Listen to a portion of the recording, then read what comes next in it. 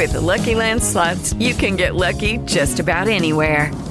This is your captain speaking. We've got clear runway and the weather's fine, but we're just going to circle up here a while and get lucky. No, nothing like that. It's just these cash prizes add up quick. So I suggest you sit back, keep your tray table upright, and start getting lucky.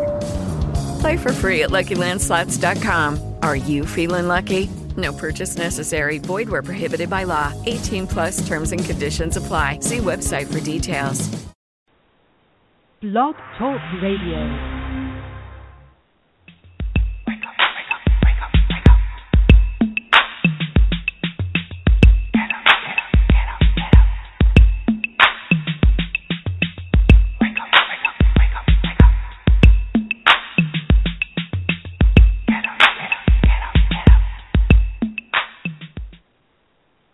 Welcome to Awake to Oneness Radio.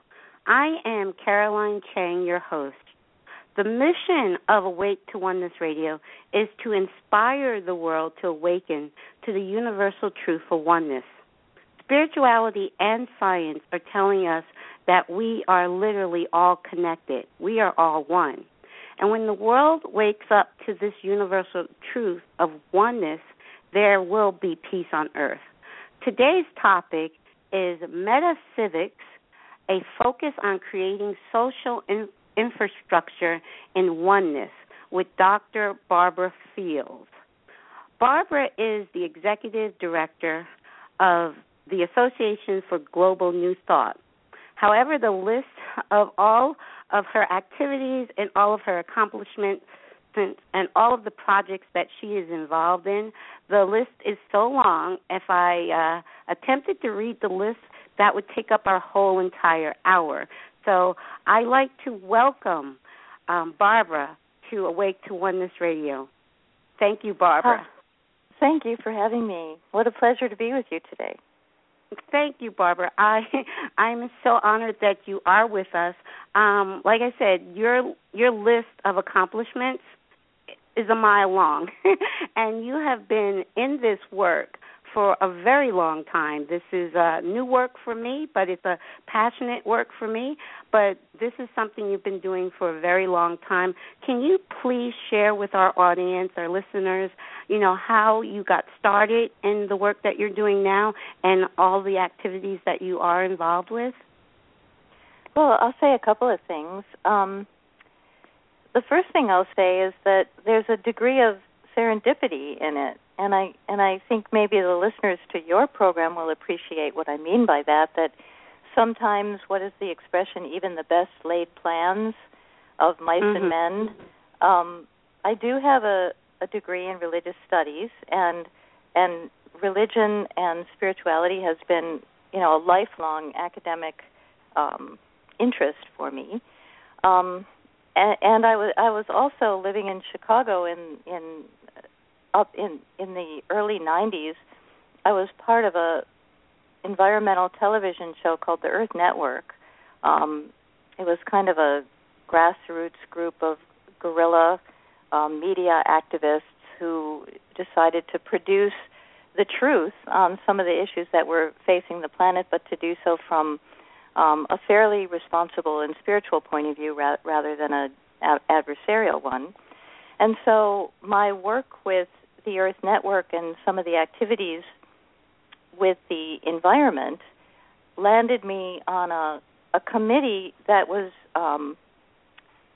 doing a centennial celebration for the 1893 Parliament of Religions that had taken place in Chicago during the Chicago World's Fair in 1893. And they were going to produce a 100-year celebration of that event, which is known as the introduction of religious pluralism to the Western world. So I was on what they called the Environment Committee, because not only did they want to hear from the world's religions what they were basically about, a show and tell of the world's religious traditions, but they also wanted to ask the question, what do the world's faith traditions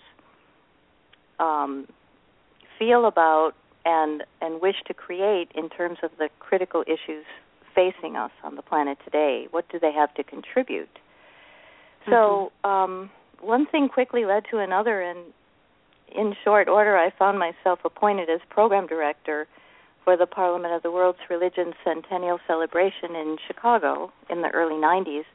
And that was a kind of that was like being thrown into the fire of the world's international interreligious dialogue, and event planning and diplomacy, a lot of other issues that went along with that. And it was a very successful event. In fact, they've had several since then, and my group, the Association for Global New Thought, is going to present in the upcoming Parliament in Salt Lake City in October of this year. So through that group, I met one key person that your listeners may know about, and her name is Barbara Marks Hubbard. Mm-hmm. And Barbara introduced me to Michael Beckwith and Mary Morrissey and Roger Teal and some of the people that are considered to be the real leaders of the New Thought movement, Religious Science and Unity. And they were forming a new organization that was that hoped to present a spirituality for, at that time, the 20th century, a more modern spirituality than the typical church, mosque, temple, the typical traditions that were losing people from their ranks because people were moving away from organized religion. This particular group of people in New Thought was hoping to create an organization that could offer some more relevant opportunities and insights. And that's how I came to be associated with AG&T. And in the last 10 years, as this conversation goes on, maybe we can discuss some of the individual initiatives that we have founded and helped to offer to people around the world. Well, can you tell the audience what New Thought means? Because I did hear you in a conversation recently explain that. I think that's a wonderful explanation of what New Thought, because people may think more New Age, but that's not what my understanding from New Thought is. So could you fill us in? Sure. And I really appreciate the question because I've been with Association for Global New Thought, AG&T, for 18 and a half years, and I hadn't really heard about New Thought. When I was introduced to them in 1997, I had heard about Unity Church, and I had heard about Science of Mind magazine, and I did know a little bit about what was called religious science, but these were more or less new American religions that, in my experience with international interreligious dialogue, weren't among what are called the 7 or 8 major faith traditions on the planet. New Thought was an unknown quantity.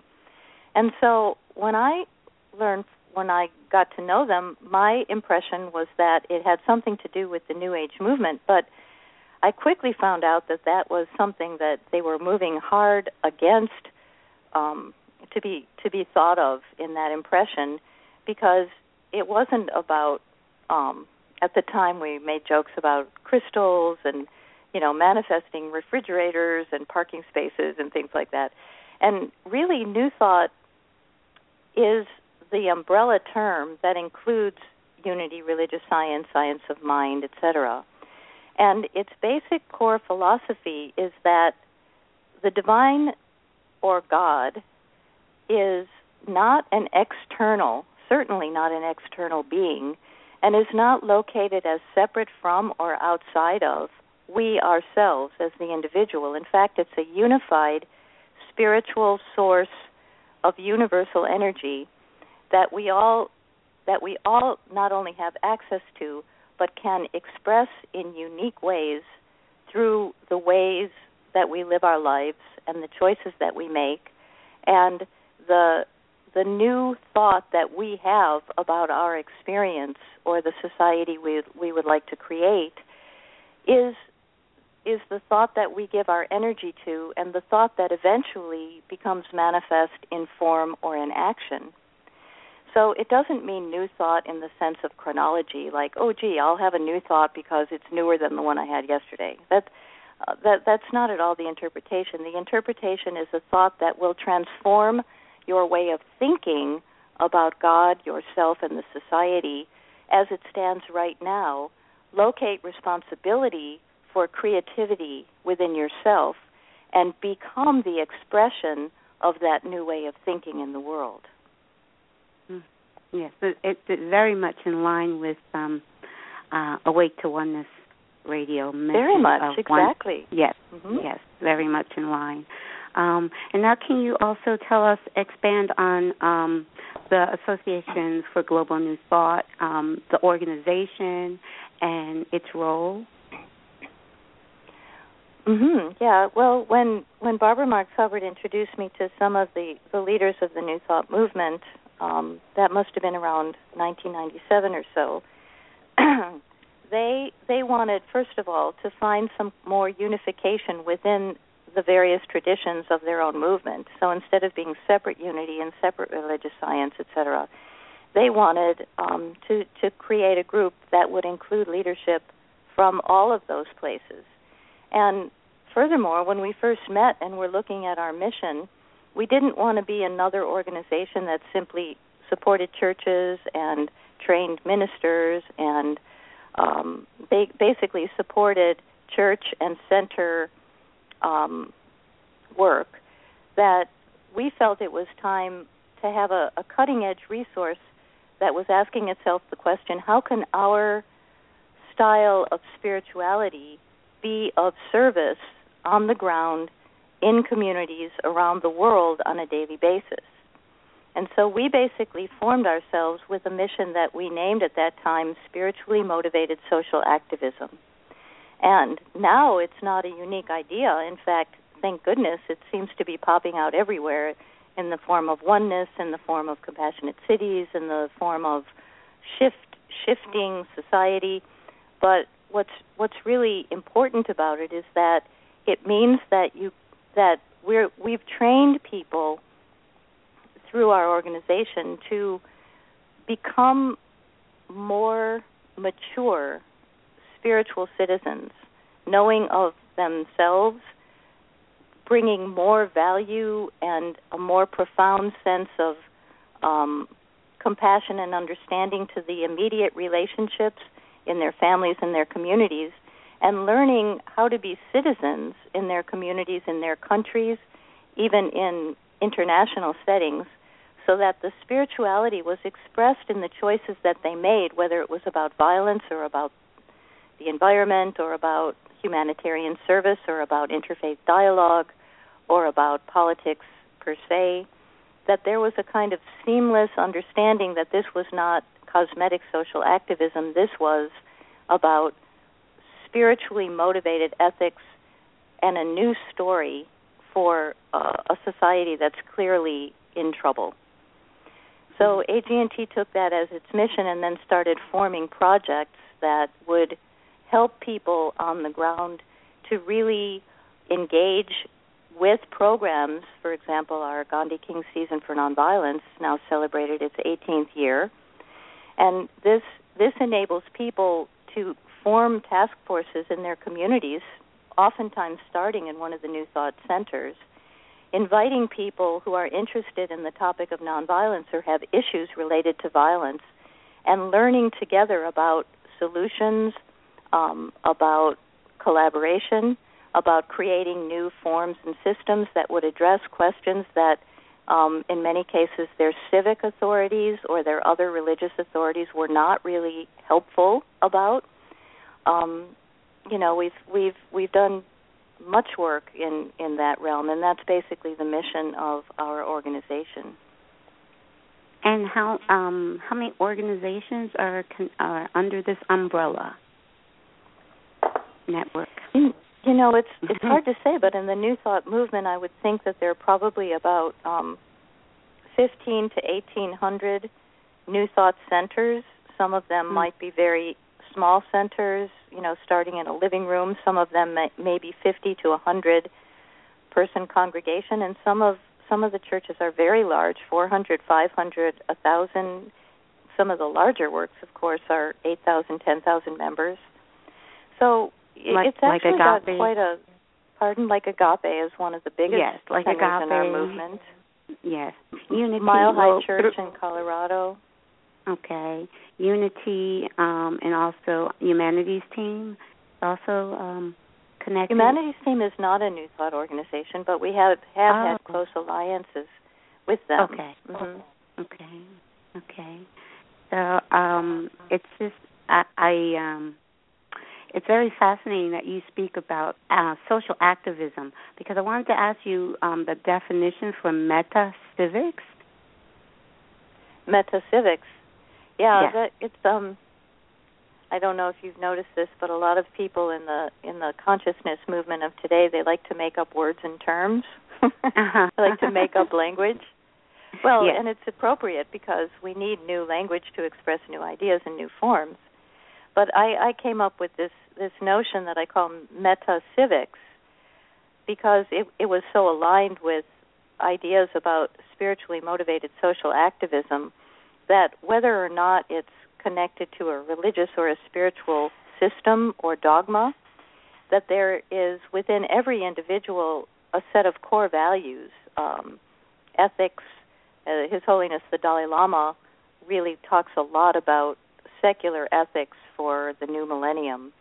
And this is a place that it's not secular in the sense that there is no inner core or inner spirit that's moving the person.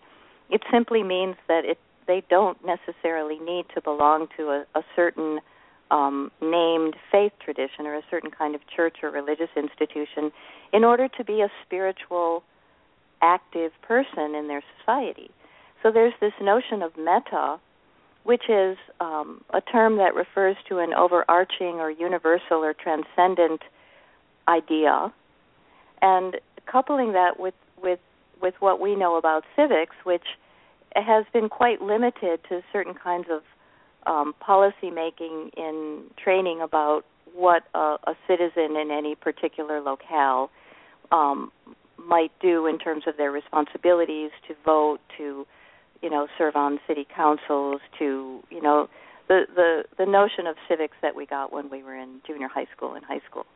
But the idea of being a spiritually motivated, informed and responsible, active citizen in your own community is a new idea that I think is really our only way through some of the challenges that are facing society that are so divisive right now. There has to be a spiritual core, a commonality of values that needs to also be acted upon in a responsible, systematic way so that we can solve some of the issues facing us. So MetaCivics is just a kind of a more ethically informed, compassionate approach to how to be a good and active citizen.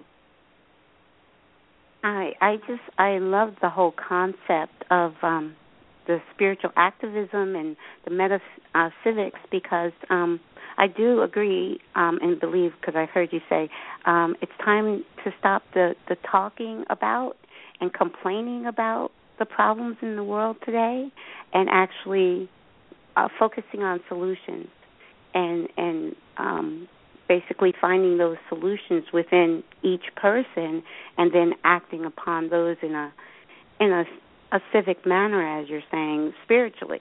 So spirit. I never thought of myself as an activist until this year. So, good. Welcome. Yeah. Well, I never thought of, because I've never thought of myself as being militant. So, but when I learned more about spiritual activism, I was like, yeah, that's me. Yes, that I can do because I'm not sure if you're aware, I did lose my son almost a year ago to the day, July 1st of 2014 is when he made his transition, and that was the most difficult time of my life. And after going through that, I woke up about 6 months ago saying, just do what's in your heart. And that's how this radio show got started. And a nonprofit foundation, which will have a center of that will be also under your umbrella.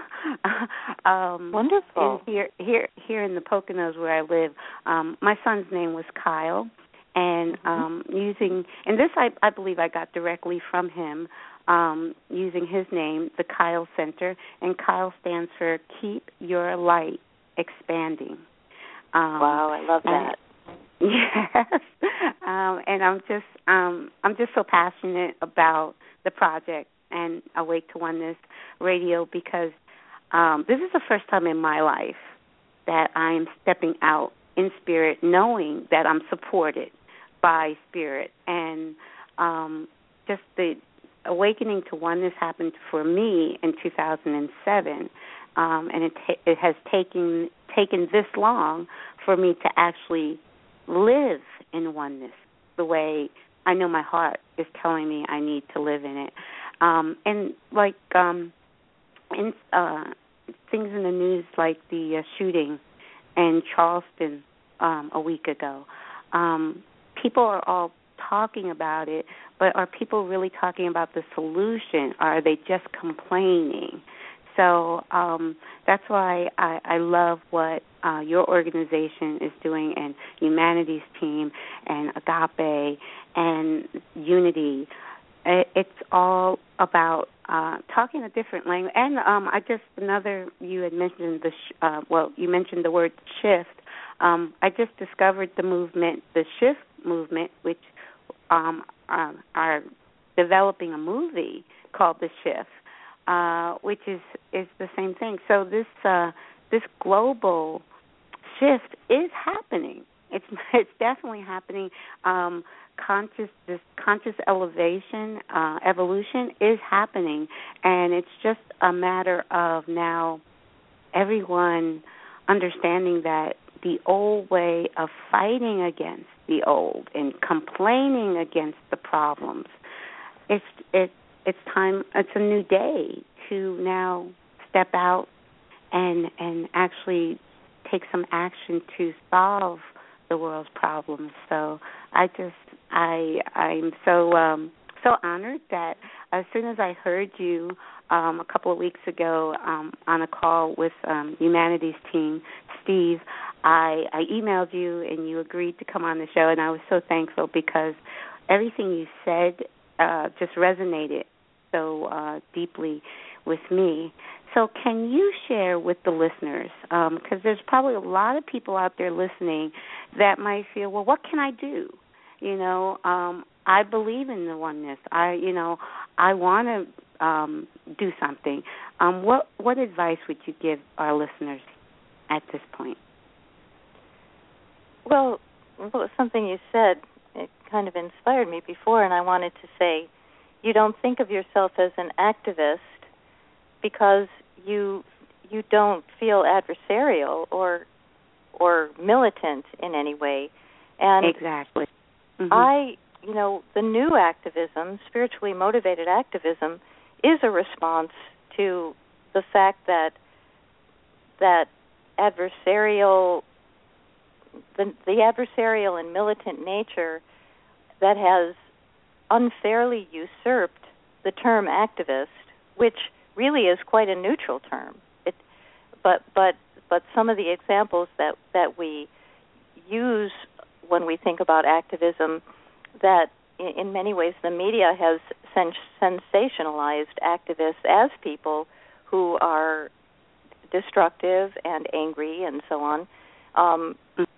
I would like to say that one of the things that is impressive right off is that the fact that you heard a calling for your life, you responded to it authentically, you created this program, which is a clear demonstration of your activism and what I consider to be your contribution to the solution, because it's a vast project that we all have in front of us, and everyone's going to be expressing and contributing to the solution in their own way. There is no umbrella or central organizing principle for activism these days that is large enough to somehow take charge of the the magnitude and the complexity of the kinds of social and spiritual problems that are facing us.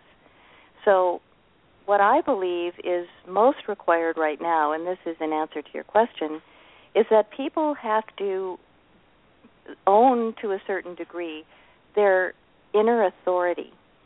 The reason that I think that New Thought is a helpful tradition is because it encourages people to move away from the feeling that authority and permission and leadership is somehow located outside of or separate from themselves. So you don't act or you don't lead or you don't contribute unless there's some kind of formalized institution or authority that has given you instructions or permission somehow to contribute to society in a constructive way. The deal now is that no one can tell you, Caroline, or myself, or Michael Beckwith, or anyone listening to this program, no one can tell you what is your unique contribution in order to be part of the complicated solution that is facing us as a society. You have to do the inner work. You have to feel genuinely what is supporting you and calling you in your particular area of expertise. You have unique gifts. You have special propensities. You're attracted to certain kinds of work, different sets of ideas. And so wherever it is that a person feels called and qualified to contribute to the society, the next step is to start to explore and educate yourself about the strategies and the educational opportunities and the information that you need in order to create a work that will express your gifts in a constructive way in the world. So on our website, which is agnt.org, what we have been doing for the past 18 years is creating programs and posting free tools, programs and artwork and letters for funding and explanations and training programs and discussion questions for dialogue and actions you can take in your community. It's a whole menu of tools that if you feel that you're ready to become a citizen leader, a spiritually motivated citizen leader, or that you can even call together a group of people that you feel in harmony with and say, we can be co-leaders of a new initiative in our community. Yes, we can go to the AG&T website and we can get tools that will tell us in very organized ways how to take the first, second, and third step. But we're also in a better position to know what's needed in our community than somebody who's sitting in an office in California. So what we need here in Tennessee or in Wisconsin or in Ghana, we determine, we take on our own authority, and then we find out who's there with us, who is doing similar work, how can we have a dialogue to discuss what common resources are available. It's a learning curve, but I want to stress that it isn't daunting if you take it step by step and you're always referring back to the core of the inner voice that's calling you to the work. Oh, that's so beautiful, because that's so true. Because when I was awakened, I have the date and time, January 7th of this year at 1:30 a.m. in the morning. Spirit woke me up and said, just do it.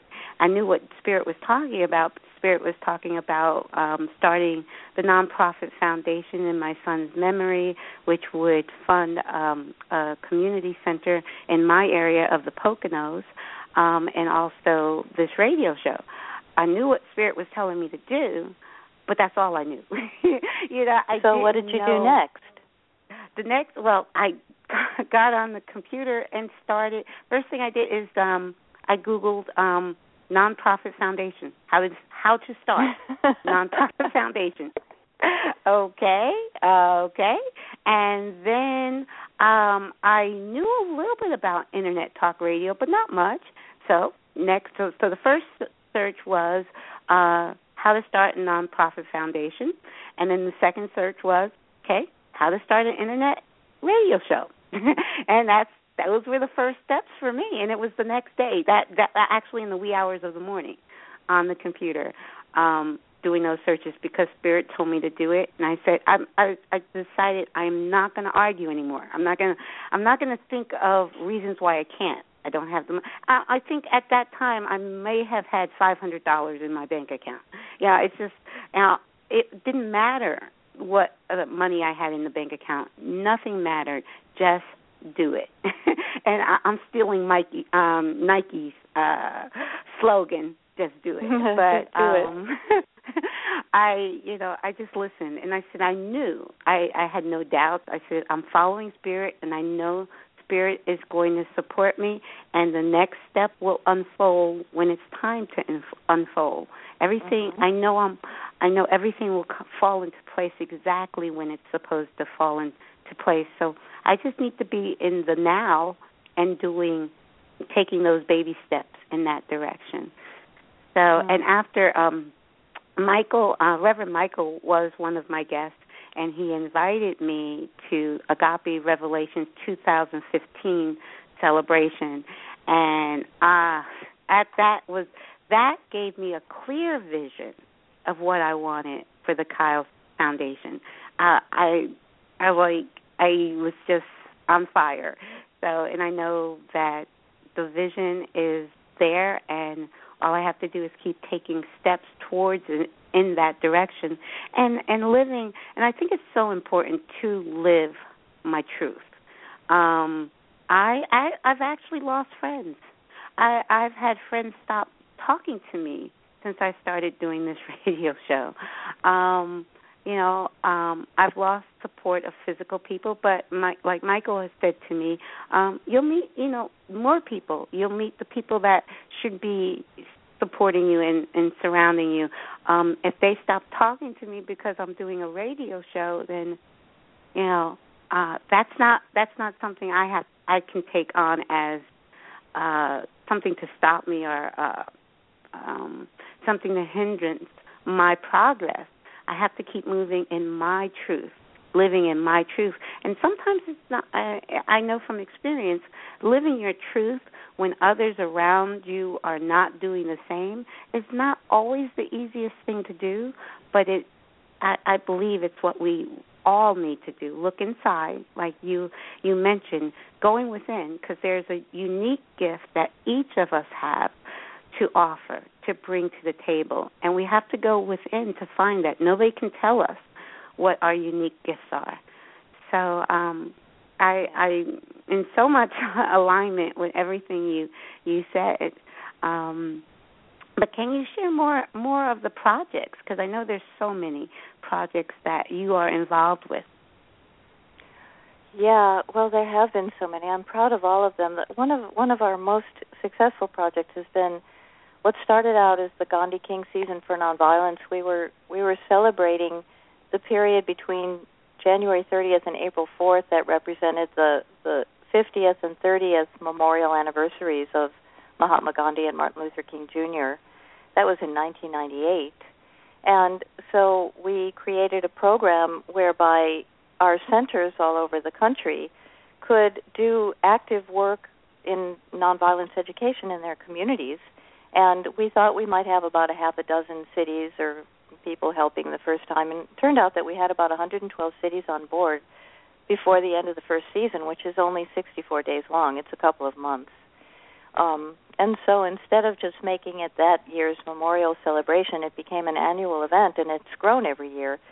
So long about in 2007 or so, when we had an event called the Gandhi King Peace Train. It was actually a train with private cars that went up the coast of California, and we had a conference on the train for all the people around the world who had been participating in the Season for Nonviolence. And basically, meeting for the first time, we asked them, okay, we've done a decade of really good work that we can measure, we can demonstrate, we can show people, we can talk about. What would be the thing that you would like to happen next? And they said, well, we would like there to be a season year-round, or 4 seasons, or many seasons. And so at that point, we developed the same model and created a season for the earth, a season for humanitarian service, and a season for interfaith and intercultural celebration. And taken together, those are our charter projects called the Seasons for Peace and Nonviolence. We've also been involved with global celebrations, such as with Humanity's team on Global Oneness Day for several years. That's how we came to meet Steve Farrell and Humanity's team. We've been famous for what's called the Awakened World Conference that started in 1999 in the desert in Palm Springs, California. And we've had many Awakened World Conferences since, including in 2012 a major interfaith, intercultural gathering in Rome and Florence that involved leaders from all over the world and citizen activists. We've been involved, as I said before, in the Parliament of the World's Religions. We had an Awakened World Film Festival in Santa Barbara, California last fall that featured only responsible documentaries and narrative feature films on topics that pertain to the self, society, and spirituality. And that film festival was actually a film festival and a conference because all of the filmmakers came and led workshops along with their films. And it was tremendously well accepted. We have seminars that organize communities called Awakened World Synergy Seminars. Those tools are available. We've had 3 global dialogues called the Synthesis Dialogues with His Holiness the Dalai Lama, who came and has been with us 3 different times for about between 3 to 5 days, where we invite him to meet with world religious leaders and other secular experts to discuss different issues, different themes. We've been involved in Evolutionary Leaders Project, which is leaders and authors of the consciousness movement, mostly here in the West in the United States. A program for young leaders called Generation Now, a New Thought Women's Network, which is a forum especially for women and spiritual leadership. We've been involved with the teleseries with the Dalai Lama Foundation. There's just been a lot of ways that AGNT has felt its inner calling to step forward and say, let's take a look at the resources among us and the talents and the gifts and see what creative project or program can we create and help people to become involved in, and then see what a big difference we can make when, instead of saying, gee, we're just one person or one organization, what can we do? How can we contribute to this world that seems to have so many problems? The fact is that any single person has the power and the authority and the know-how and the passion to do something right where they are, just like when you woke up and knew what you were supposed to do.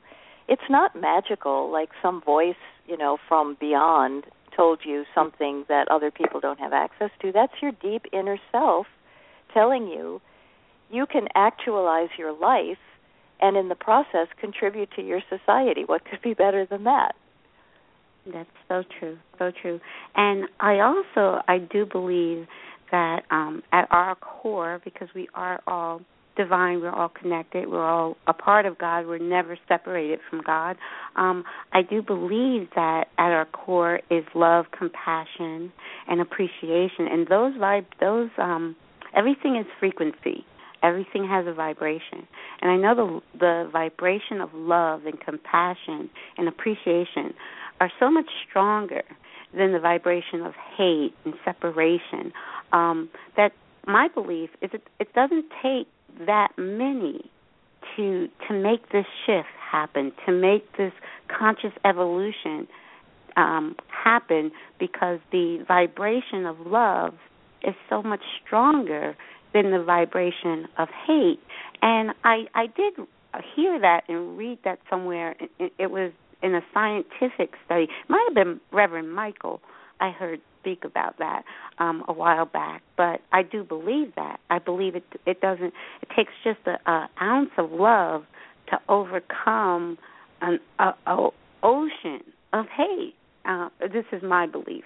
I am just sharing. So I believe that this shift and this evolution process that we are going through, it's going to happen quicker we can imagine, because of the high vibration of love and oneness and compassion and understanding.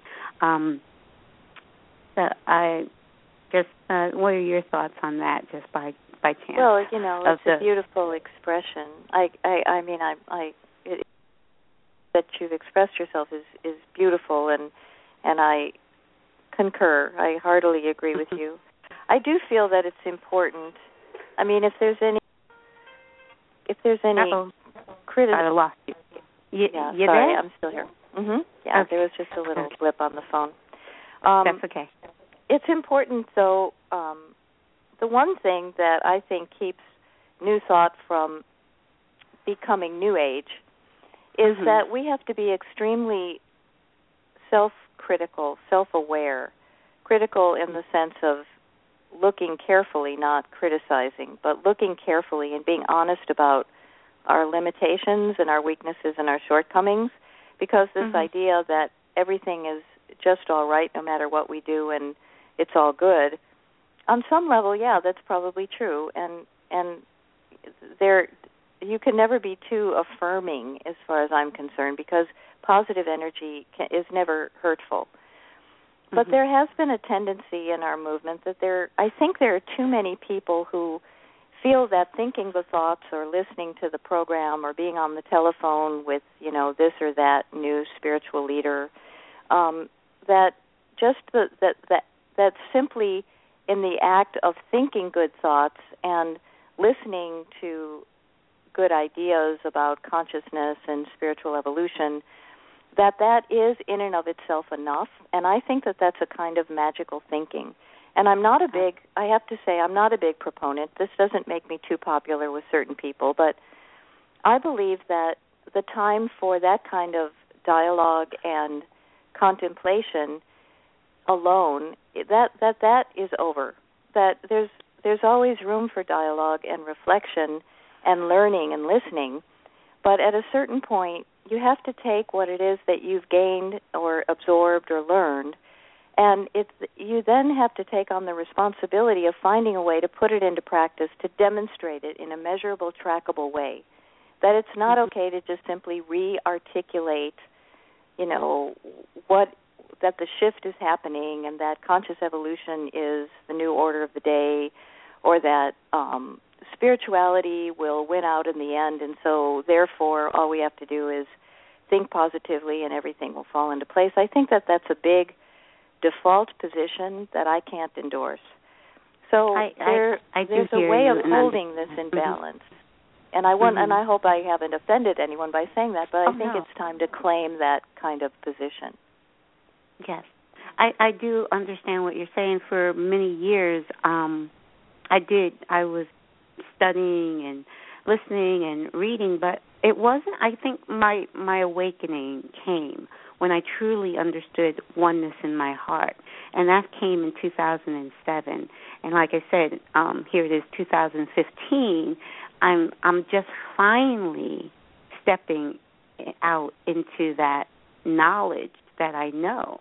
I think, like what I said earlier about not having support, family support, friend support, is scary for some people to step out in their belief. I know. I think that comes with spiritual maturity. I think that's what we're talking about here, is spiritual maturity. The more you're mature in your spiritual growth, okay, that's the best word I could think of. The more you're mature, the more you understand and know you don't need outside support. You don't need love from anybody else. That's all inside of you. You don't need joy or happiness. Everything that's real comes from within. And when you know that, you can step out with no fear. And I think that's where, I guess, I think some people are a little afraid to make that step because they don't want to lose family support. They don't want to lose friends. They don't want not to be accepted in their church. So I think... Yeah, but I have an answer to that, too, that wonderful. I feel is very real. What happens is that even this concept is even supported in certain, physics models, in the physical world, too, that there is an aspect to this knowing and claiming of inner love, inner authority, inner power that isn't a statement that you're now going to go it alone against the world. It's nothing like that. What really happens is that when you really claim that new way of seeing yourself, that what happens is you start attracting new support to you. So new people come into your lives, new resources, new sources of support, new ideas, new community. It's not that you abandon everything that happened before. The people who really love and understand you will eventually learn how to make the shift with you. But what you'll find in the process is that the new you, the new interpretation of who you are as a living, contributing being on the planet, begins to show up in the world such that it attracts more of itself to itself. And so you may not be living and working and being with the same kind of community you might have been in the past, but the people that are around you now you find are more appropriate to the kind of work and life that you now want to lead. And it would really not work out well if it was other than that. If you were trying to move forward in a new life or a new project and you were only surrounded by systems that supported you in your old life, it would not be very appropriate and things probably wouldn't work out well. But when you find that there's new sources of love, it's really kind of almost mystical. I mean, I guess that's where I have to say I'm a true believer, too, that when I take my steps forward and I try to be courageous about that, even though I'm not quite sure where I'm going with this, I'm learning to trust that process now because time and time again, the things that come in my window are so magnificent that it's almost unbelievable. It's like, how did that ever happen just at the moment that I needed it? And I was exactly the kind of person who didn't say stuff like this before. So I must say that I've learned about how this works enough to be able to say it publicly like I am right now. And it's not like a formula that is a cause and effect that magically, you say this and it's an incantation and then it will attract that. It doesn't work like that.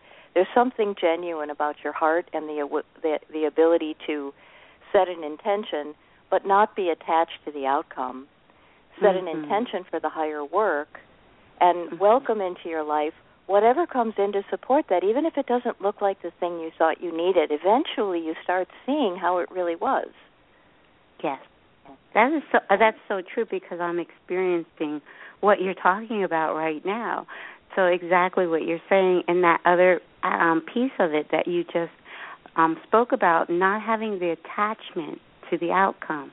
I think that's a big hurdle for a lot of people, spiritual people. We're so accustomed and so programmed to be attached to certain outcomes that I think that's another thing that kind of holds people back. But I hear exactly what you're saying because that's where I am right now. And I know I have this wonderful vision, and it's beautiful, but I'm just taking my steps, baby steps, and wherever Spirit leads me. And every day it's a new revelation, something I wouldn't even think was going to happen happens. So I'm experiencing that. But I hear what you're saying, and I hear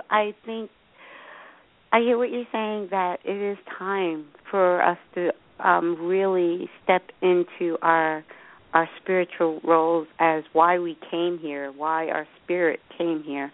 The only thing I can say for people that have not done that yet is because to them it seems like a very scary. That first step seems very scary to many people. That first step. No, I understand that, you don't have to leap off a cliff. You know, you can stick your toe in the water and that sort of thing. And it's also important that I have found that to listen very carefully to discern when you come up against an obstacle, to know whether it's something that you should accept because there's something in that no that you need to learn in order to move forward, or if it's an obstacle that you need discipline and deeper understanding in order to find a way to overcome. That edge of discernment between what to accept and what to work harder toward is a lesson that I'm still learning every single day, because it's easy to say, well, if that didn't happen, then it's not supposed to happen. You know, that's just such a simplistic and immature way of understanding our role as spiritual activists. Sometimes you have to listen to a deeper intuition that basically calls you out on your own stuff and says, no, this isn't an excuse for you to just lay back and not work harder. This isn't an actual obstacle. This is a lesson calling you to learn what more do you need to do in order to overcome and move toward your goal. So there's no end to the amount of lessons that are learned here. I would like to read something that I'm looking at on our website, agnt.org. It's a statement by Michael Beckwith that I've always loved. He makes so many amazing statements. The guy it just pours out of him. But this particular one is what we're talking about today on your program. He says, we are unlimited beings. We have no ceiling. The capabilities and the talents and the gifts and the power that is within every single individual that is on this planet is unlimited. And, you know, that sounds like it could sound like a platitude. Well, I know, I've got infinite potential. I can do anything I want. But Michael is speaking from a place of experience. He knows that he has grown and grown and grown and grown because every time he reaches a ceiling, he tests it to see if it's really a ceiling or if he can go beyond it. And there is no such thing as a limitation. It is what you create, what you think and what you feel about your own limitation or lack thereof is what determines the course of your reality. And it's almost mathematical. It's so precise. Yes. It's very true. And science, a lot of the new science, quantum physics, is actually proving this. I'll never forget from elementary school, the one thing that stuck with me that my science teacher said in elementary school when we were studying molecules and atoms, he said, there's nothing truly solid. And when he said that, and I was like, in elementary school, nothing truly solid? No. The chair you're sitting on, nothing. There's nothing truly solid. That stuck with me because he was sharing with me a piece of truth that you don't hear all the time. And like you said, we do create. We create this reality. It is an illusion. And we create, and we're creating. We are the writers, the actors, we're the producers of our 3D holographic movie. And we do have the power within us to change. If we don't like what we're experiencing, we have that power to change from within. And what you said, Michael is always saying something at the Revelation. He said something I had to write down. He said, we are no longer longing for a future or lugging a past.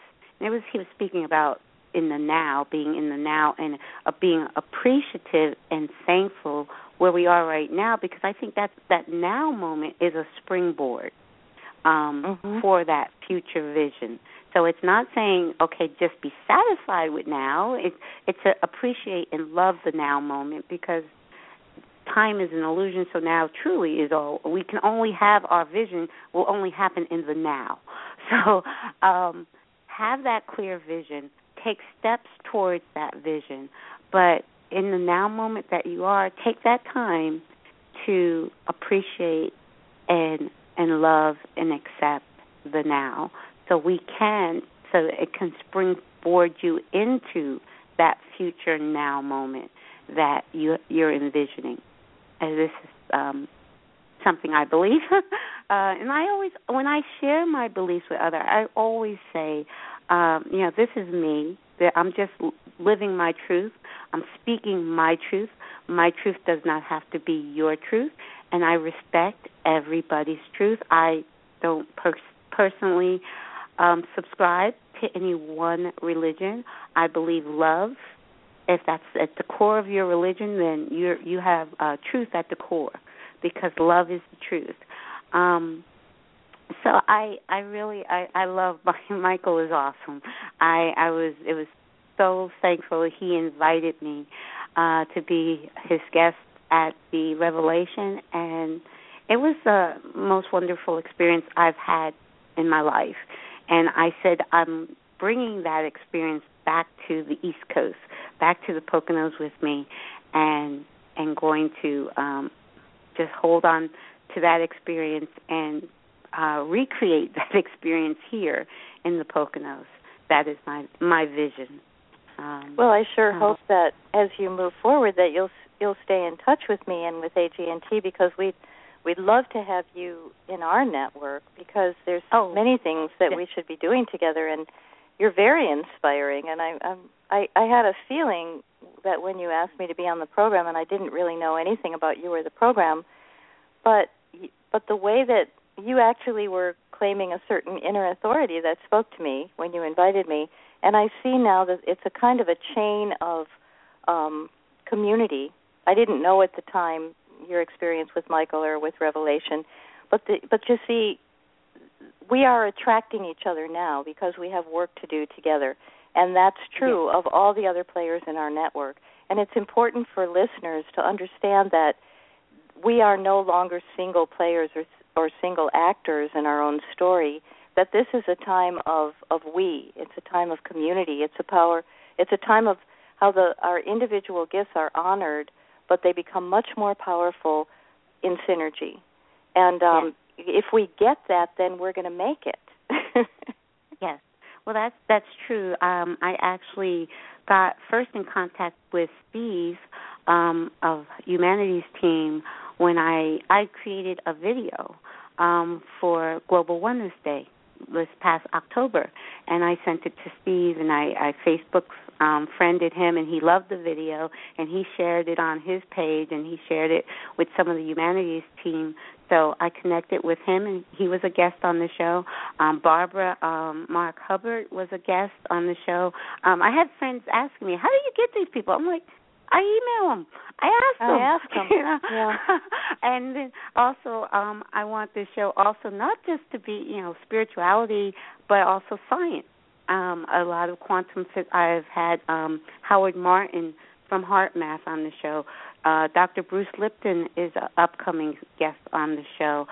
Dean Radin is going to be an upcoming guest on the show. So I want to balance out the spirituality with the science, because science and spirituality are saying the same thing.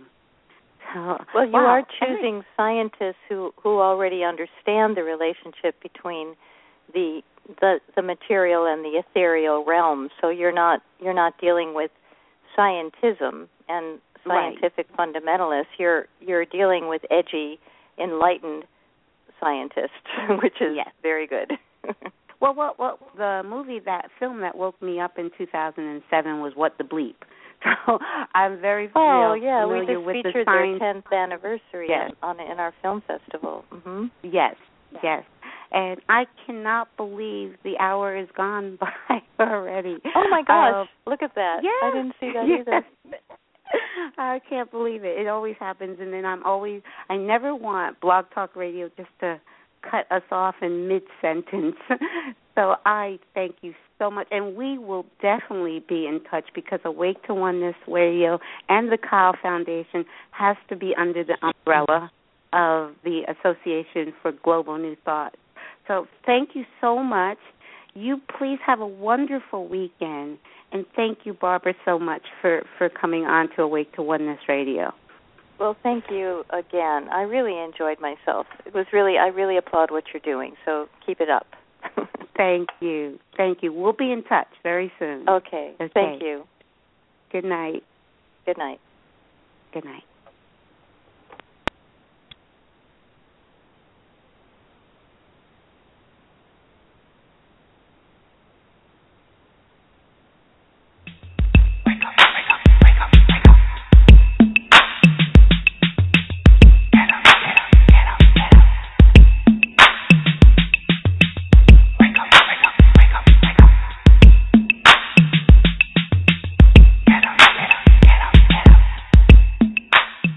Judy was boring. Hello. Then Judy discovered ChumbaCasino.com. It's my little escape. Now Judy's the life of the party. Oh, baby, mama's bringing home the bacon. Whoa, take it easy, Judy. The Chumba life is for everybody. So go to ChumbaCasino.com and play over 100 casino-style games. Join today and play for free for your chance to redeem some serious prizes.